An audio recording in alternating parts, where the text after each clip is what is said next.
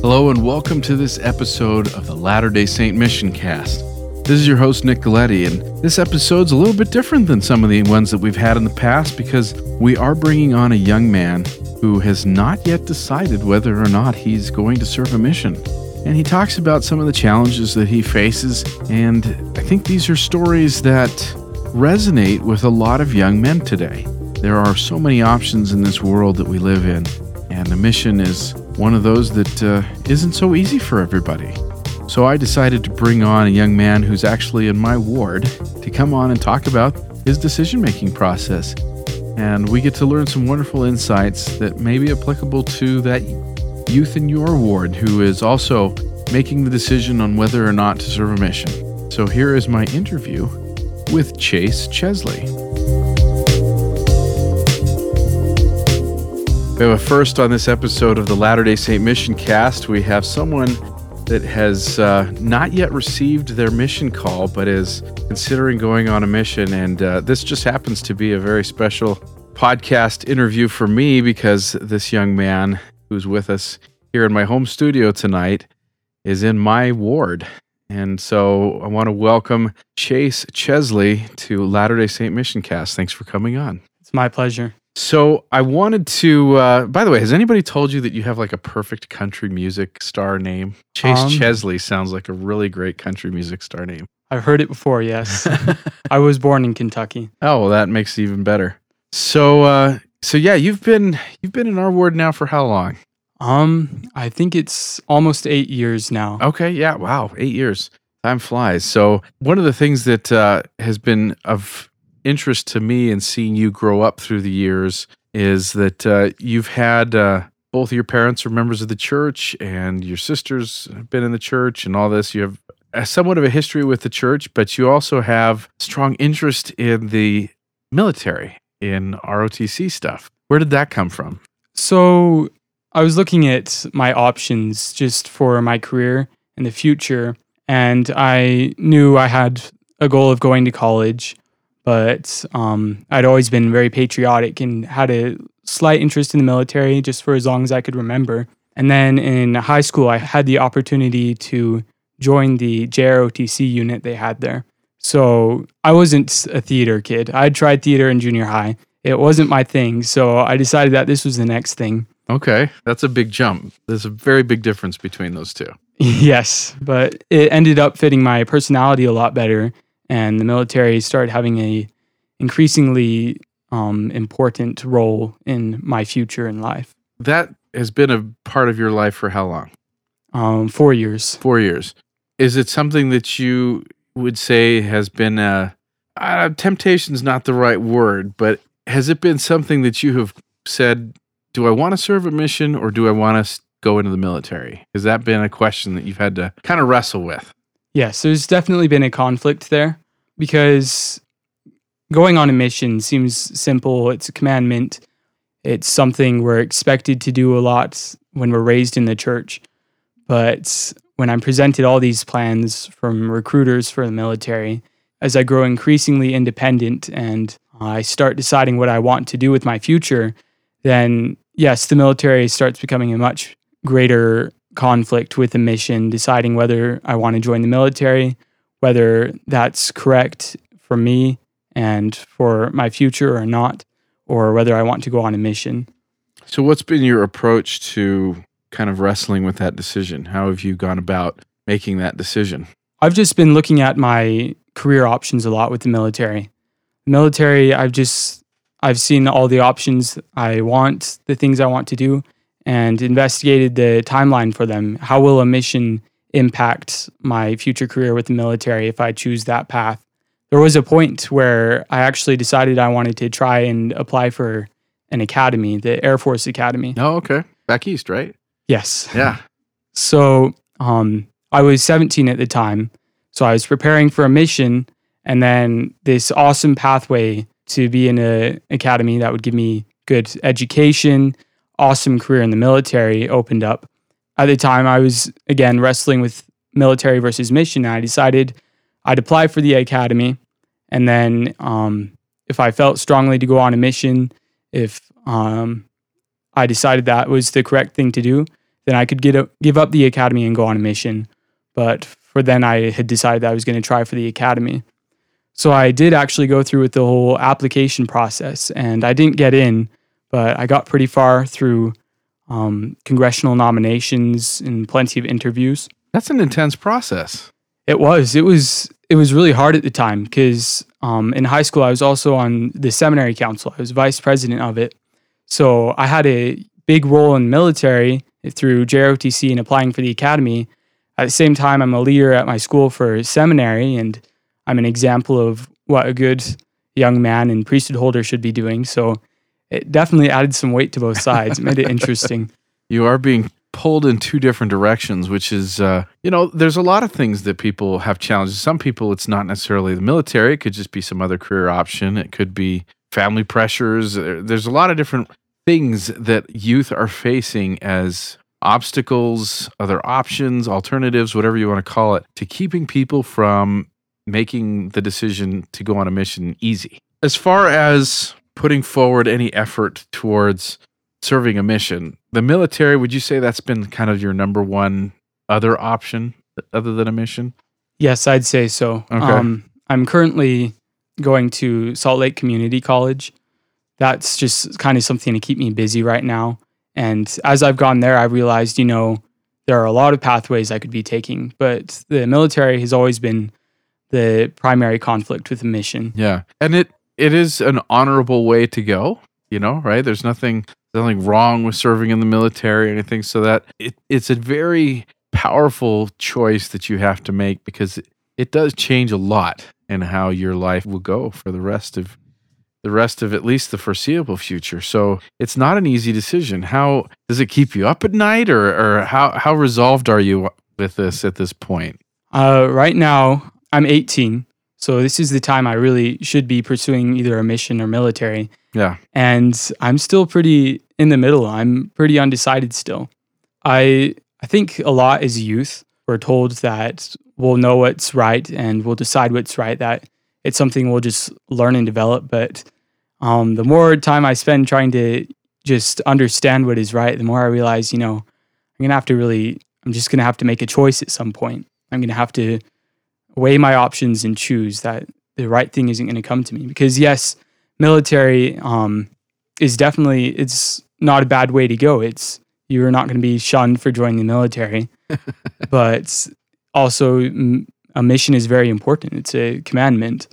Makes it interesting once again. For sure. As far as your process, how are you approaching this? What are some of the things that you've tried to help make that decision a little clearer?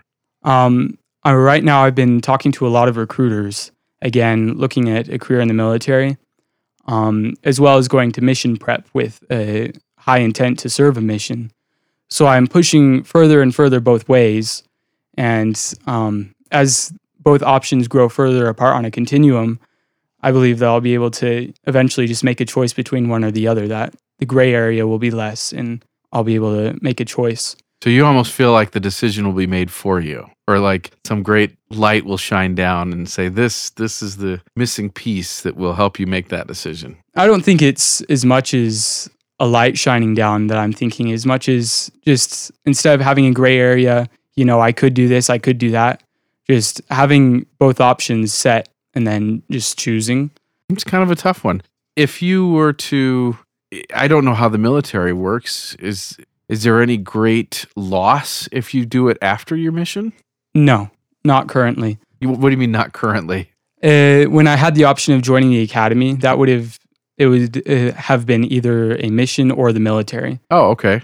The academy has a good time commitment. It's just like going to a university, except the university owns you. And then also, if you don't get in like right out of high school, then they're going to be a lot pickier about taking you in. They want you fresh out of high school. If you don't get in fresh out of high school, good luck getting in after that. So I see.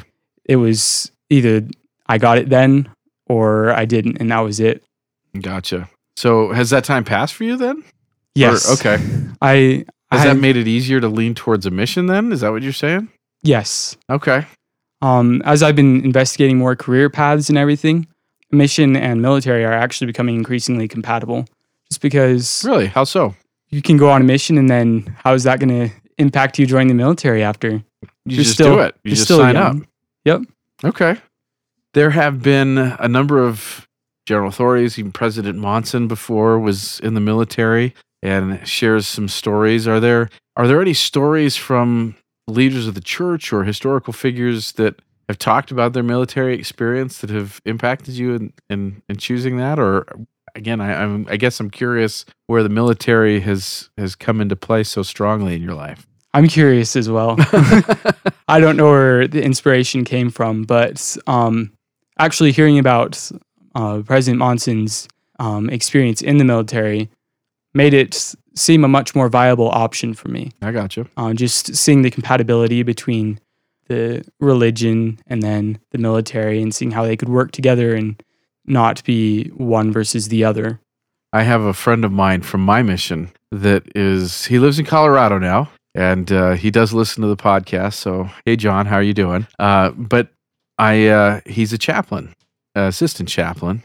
And I even met a chaplain up at Harvard while I was visiting there a couple years ago. And it's interesting to note how closely connected the experience of military service can be to missionary service. Have you kind of thought about how closely the one may prepare you for the other? Yes, I've thought very much about that, specifically because JROTC did that for me. Yeah. Spending all my time in JROTC, I ranked up way quick. By my senior year, I was the battalion commander. So I knew how to be independent. I knew how to make decisions, work with a team. I felt JROTC matured me a lot more and prepared me for a mission. So I definitely see how they could enforce one another. Cool. You feel like the choice to go on a mission it's not about whether or not you can be a good missionary. It's whether or not it fits your life path. Is that the best way to kind of describe it? Or are you still worried about being a good missionary? Or I don't know. Where are you at in that part of it? I feel like I can be a good missionary. It's much more of a life path thing. Gotcha. You told me at church, I think it was either this last Sunday or the Sunday before, where you think you would like to go on a mission. Where do you want to go? Oh, what a question.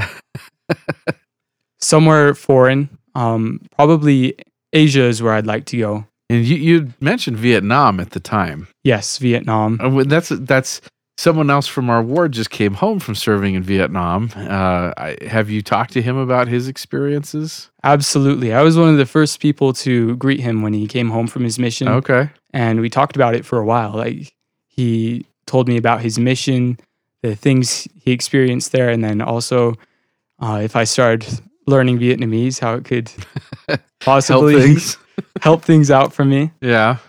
Have you put in your papers yet? Or where are you at in that process? I have not. I haven't really started the process at all yet. I've gone to mission prep. I've told my bishop, I'm ready to get started, and that's as far as it's gotten. Okay. Well, we'll definitely want people to stay in tune and in touch with your story as it progresses. So we'll try and give updates from time to time on how things are coming. But have you felt any other kind of pressures being here in Utah? I mean, you grew up in Kentucky, but you're here in Utah. Do you feel a different sense of pressure to go on a mission being here in Utah? Absolutely. Yeah? I think it's pretty common to hear about Utah Mormons being different from Mormons around, just because we have such a strong culture here of the Church of Jesus Christ of Latter-day Saints. And it makes it there is a lot more pressure because of it, especially because I'm 18 now. A lot of my friends are leaving on missions and looking back and saying, Chase, why are you still at home? And then all my other friends are seeing that I'm still here, and they're, why haven't you gone yet? What's going on? So there's from social groups, there's definitely pressure. In Utah, having a lot of family close and having them be Latter-day Saints as well, that means a lot of my family is involved. They want me to go. I would say there's a lot more pressure, yes. Sure. And it's interesting too, because I grew up outside of Utah and I've moved here. I've been here a while now, but it's It is, I left from my mission from San Diego area, and so I would say that the majority opinion of people who are outside of Utah, they don't even know what a mission is, let alone pressure you into going. But it is, I can see how it is different here in Utah. And it's also seems you brought up something interesting because as an 18-year-old, now it seems like it feels a little like the pressure is on you as an 18-year-old to go because of the age change, but it's still very much that 19 is the age. But if you're ready, if you're whatever, that you can go at 18, not that that's the expectation or anything like that. So do you feel that the age change has added to that pressure for you, or is it made it easier for you because you get to go earlier and then get back and start your military career? I would say it has taken pressure off. Oh, okay. I would say that because now that it's 18, that adjusts right up to high school. And some people are going to be ready to go right out of high school. Yeah. And then others will need some time to get ready and then they'll be able to go. And I think that takes pressure off because instead of building up to this one moment, I'm 19 now, I can serve a mission. Yeah. It's okay, you're out of high school, you're learning and growing. If you're ready now, go on a mission. If you're not, take some time, mature, and then go. It has made it easier for me, I'd say. Oh, good. That's good. It's interesting to hear how people have responded to that age change and the way that it has impacted people's decision to go. So as far as, where things are now, you're still making that decision and you're still thinking about it, praying about it, and at some point something will be made known to you, I would assume, in some way. You'll know what direction you're to go, and it's a challenging decision. And I guess, is there any advice to someone in maybe they're 16, 17 and thinking about whether or not they should go? Is there something that you wish you had done or thought about even younger that would have helped you make this decision now? I would say if you have mission prep, if that's a resource available to you, start going to that. I would start thinking about your future and start thinking about how it's going to affect you, how that's going to affect the people you would go on your mission for and serve. And right now, just start preparing. Don't stress about it too much, but start thinking and preparing yourself. Do the things that would prepare you for a mission. Don't be messing around too much, but you're still young. When I was 16 and 17, mission was the plan, and that was as much as I thought about. And I don't feel like that was a bad thing for me. That I had a plan and that was what I was needed. I had a goal, and then now I can start working towards it. When I was 16, I can start working toward it by going to church and learning all the things I would need to, just being an active member. And then as you get older, just keep working towards that goal. This might be a question that's hard to answer, but I'm going to ask it anyway, and we'll see how you respond. Do you feel that going on a mission would be something you would regret doing? This is definitely one I've thought about a lot. That's part of what's holding me back right now is I can't tell yet whether or not I regret it. I've heard many people tell me I won't regret it, and then I've heard a lot of other things about missions, that they're difficult, that all these ramifications of going on a mission. And I think it's a difficult question just because I have so many paths open to me. I did well in school, I did well in JROTC, and I did well in seminary. So I do ask myself, if I choose this, will I regret it? I've heard so many good things about a mission, but I could also get a head start in my career if I do this now. But for me, I'd say right now it's too soon to say. I'm still trying to figure it out. Yeah. So the regret would be opportunities lost, not the time in a mission, but more the opportunities lost? Yes. Okay. And my next step is to keep working towards both and eventually make a decision. I don't see myself plagued ever by regret as much as I am by indecision. But right now it really is a question of military, mission, and am I ready to sell my life yet? I admire the fact that you are taking this seriously and that you are giving this a lot of consideration because it is a big deal. It is. And it's at times it's scary. As far as, moving forward, we hope that you stay in touch with us and let us know how your mission's going and give us permission to let the podcast audience know how you're coming along. And we certainly appreciate you coming on tonight and coming over and being in my messy basement. And we wish you the best of luck. Thanks for coming on. It's my pleasure. At one point in my interview with Chase, I decided to try and wax eloquent and share some story that I had heard at one point in my life that was impactful for me. But after I went back and listened to the episode again, I realized that what I had shared with him just wasn't exactly right. There was something about it that I needed to do differently. And so I gave it a matter of some prayer. And as I did so, the idea to share this following message came to mind. This is a bit from an MTC devotional that Jeffrey R. Holland gave back in 2011. It's kind of a precursor to the talk that he ended up giving in General Conference about feeding my sheep, that whole interaction between Jesus and Peter. But this section of his talk that I edited down for an Elders Quorum presentation that I made some years ago, I decided to copy and paste that here because it seemed fitting. It seemed like the right thing to share to the audience that might be listening to this episode of the podcast. So I want you to take a minute here and listen to this clip of a very rare presentation that's not easy to find from Elder Jeffrey R. Holland at the MTC in 2011. We have a world in trouble. And if we understand these scriptures, it's not over yet. The last days, for all of its greatness and grandeur in the dispensation for the church, is not going to be a pretty picture for the world generally. And we'll be affected by that. We are affected by it. We're in that world. And you're God's answer. You're the hope of Israel. You are the hope of Israel. I stand all amazed. And what God would somehow know and have the confidence to believe could be done with people like you and people like me. It's a marvelous work and a wonder. I've thought long and hard about the apostleship. I'm not going to go into that tonight, but sometime seated around a living room fire with some popcorn or some hot chocolate, we'll talk about calls to the apostleship.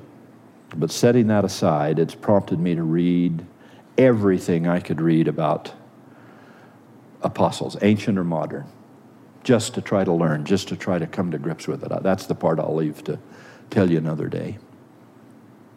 But in so reviewing that, I've been drawn again and again and again to Peter, the chief apostle, still the chief apostle, the apostle that brings the Melchizedek priesthood and the apostolic keys back to the earth for this dispensation. Peter has a premier role in the apostleship and the Melchizedek priesthood work of this world. But when the Savior had lived his life and pursued his ministry and had gone, Peter was as bereft as most of you feel right now. And he somehow knew he was in charge. He knew he was the president of the church, so to speak, whatever the senior apostle would have been.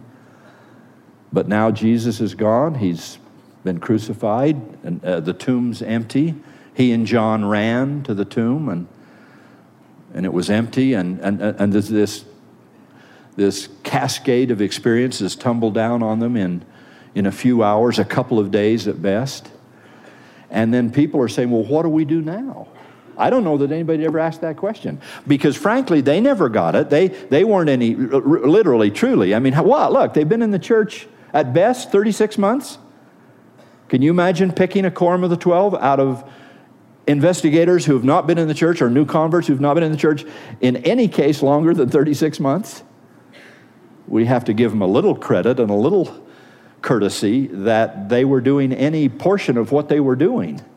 But they didn't get a lot of this. He kept saying, I'm going. He kept giving parables. He kept talking about people would destroy the temple in 3 days and he'd build it back up. Well, they didn't understand any better than the Pharisees what he meant. Everybody thought he was talking about the temple itself. And they thought, well, I guess he can build the temple back up. And they just didn't get it. And now they're gone. And people turn, the 12, the 11, the new 11, turn to Peter and say, well, what do we do? And what does he say? Well, it's been a great 3 months. It's been a great 36 months. These last little whiles been terrific, and all of it was pretty good. We saw great teachings. We saw wonderful miracles. We saw healings. There we were on the Mount of Beatitudes. We saw him walk on the water. Peter probably wasn't so bold as to say that he had actually for a moment or two, but they've got all those memories. And he says, wasn't it great? Wasn't it terrific? Let's go fishing. He didn't know what to do. It's over. He's gone. Maybe they thought somehow this was going to turn into this political Messiah too. Maybe good Orthodox Jews that they were once, and probably still are a little bit, maybe they thought, well, whatever we thought the Messiahship was, I guess it's going to be something else. Let's go fish. Let's go do the thing we know to do. That's what we were doing when he found us, so let's go. And they did. And they went back to Galilee and fished. And I guess life was going to go on. But something happened. It's early morning. They fished all night. They've caught nothing. You fish at night on the Sea of Galilee. They've caught nothing. Zero, zilch, nothing, nada. No fish. And in the distance, because the sight is quite clear on a lake and the sound is very good across the surface of the lake, they see a figure who's made a little fire and calls out to them and says, how's your fishing gone? And they said, lousy. It's been terrible. You're going to have days like that. They said, it's been a disaster. We haven't got anything. And he said, well, cast your net over on the right side of the boat. And I'm sure there was somebody there who said, oh, well, now who is this? Who is this that's got such a cute idea about how to fish after we've been at it all night and is going to tell us out here laboring as we are? There he is safely on the beach. We're out here in these boats. He's going to tell us how to... I don't know whether they said that, but I'll bet somebody did. But reluctantly, and maybe out of desperation, needing a catch, they are, after all, now back to doing what they used to do, and if they're going to fish, they got to fish. They cast their net over the right side of the boat, and they can't pull the catch in. It starts to sink the ship. One of the miracles being that the nets didn't break. There were so many fish. They couldn't get the fish in the boat. And John said, it's him.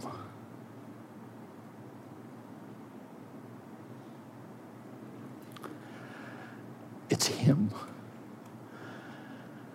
And Peter, sweet Peter, who didn't know better than to say, let's do what we know how to do.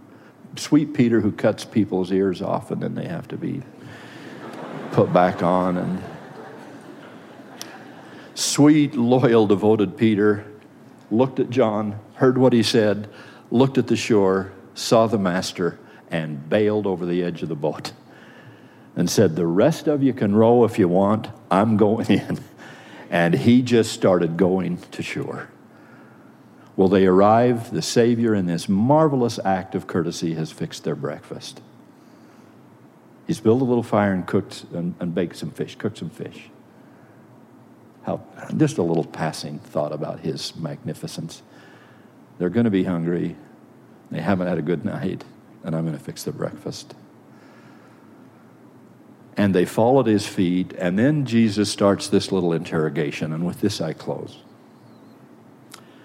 Peter, do you love me more than you love these fish in this net here, and these boats, and these oars? And Peter said, yes, I do love you more than these. And a second time, Jesus says, Peter, do you love me more than you love these fish and your nets and your battered old boat? And a little distressed at that, Peter said, yes, I do. I said I did. I do. And the Savior probably took a deep breath and smiled and looked Peter right in the eye. And though he didn't verbalize it, apparently he was conveying to Peter, may I now say to you for the third time, do you love me? And Peter is very, very sensitive about threes right now. And Jesus says,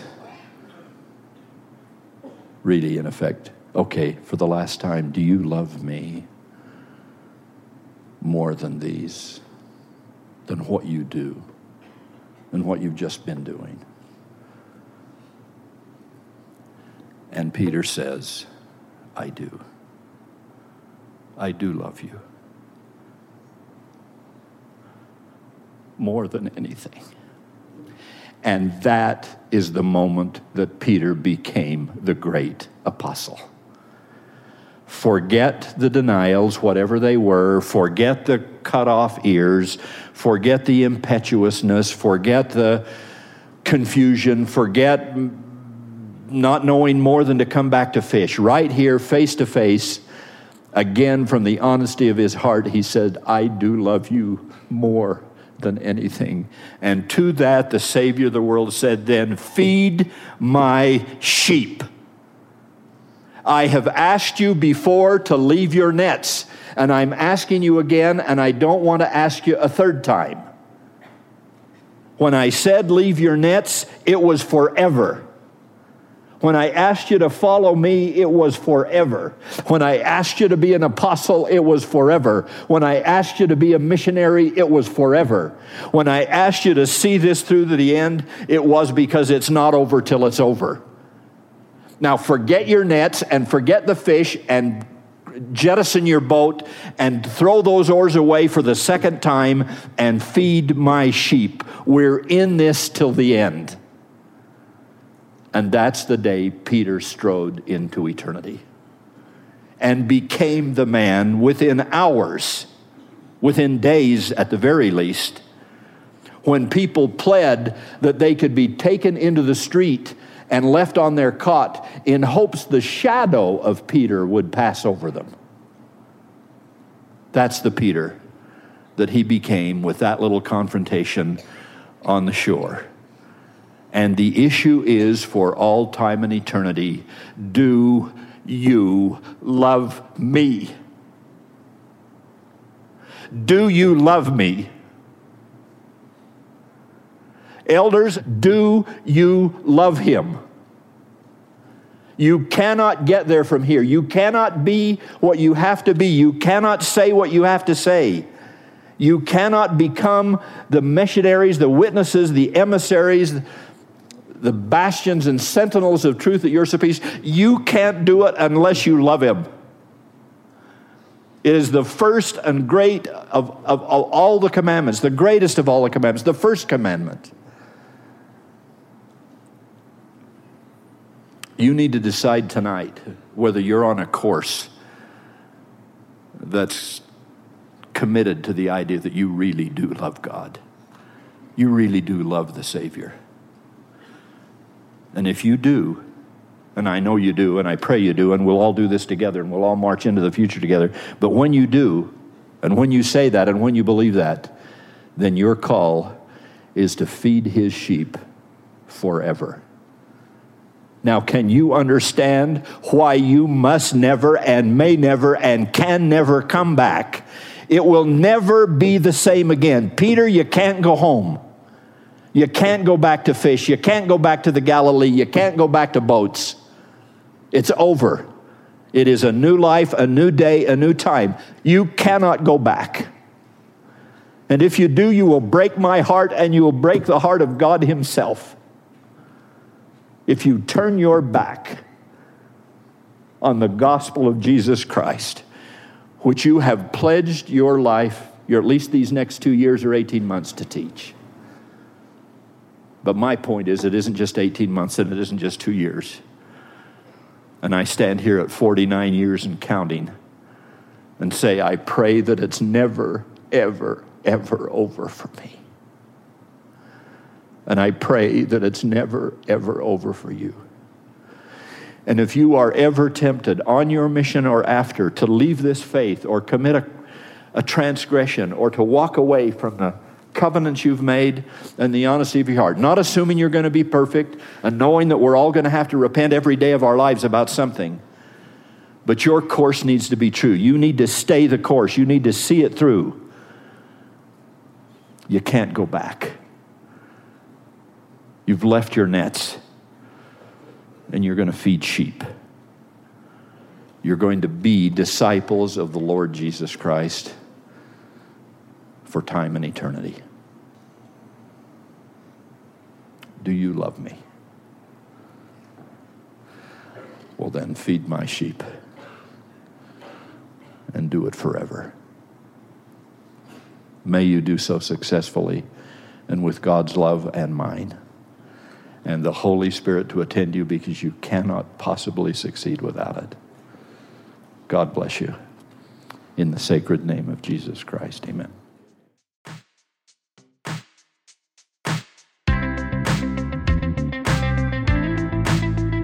I want to thank you as always for tuning into the Latter-day Saint Mission Cast. I hope you enjoyed this episode and that you were able to draw some inspiration from it. I want to also thank Chase Chesley for coming in and being vulnerable with us and understanding that this decision to go on a mission is a difficult one, and it's one that sometimes you end up asking yourself that question on whether or not I should have gone on a mission throughout the rest of your life, including the time on your mission.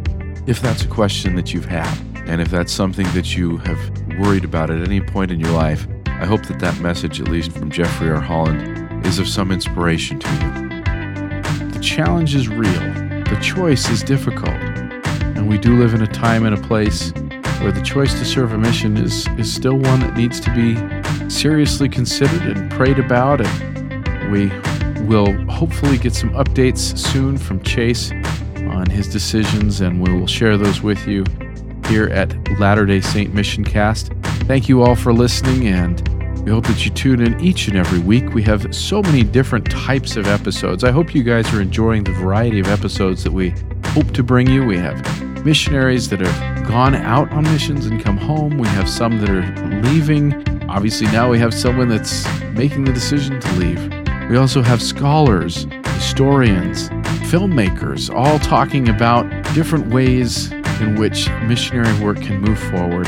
And we hope that you feel inspired each and every week by the Latter-day Saint Mission Cast and the content that we work so hard to bring you. We will continue to do so, and we have some really exciting stuff coming up.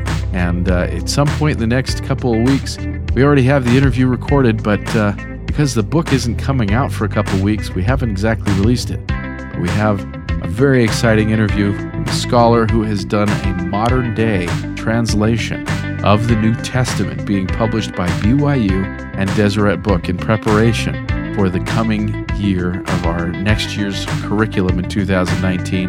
It's a Latter-day Saint study Bible, and we hope to have that interview coming up in a couple weeks, so stay tuned for that.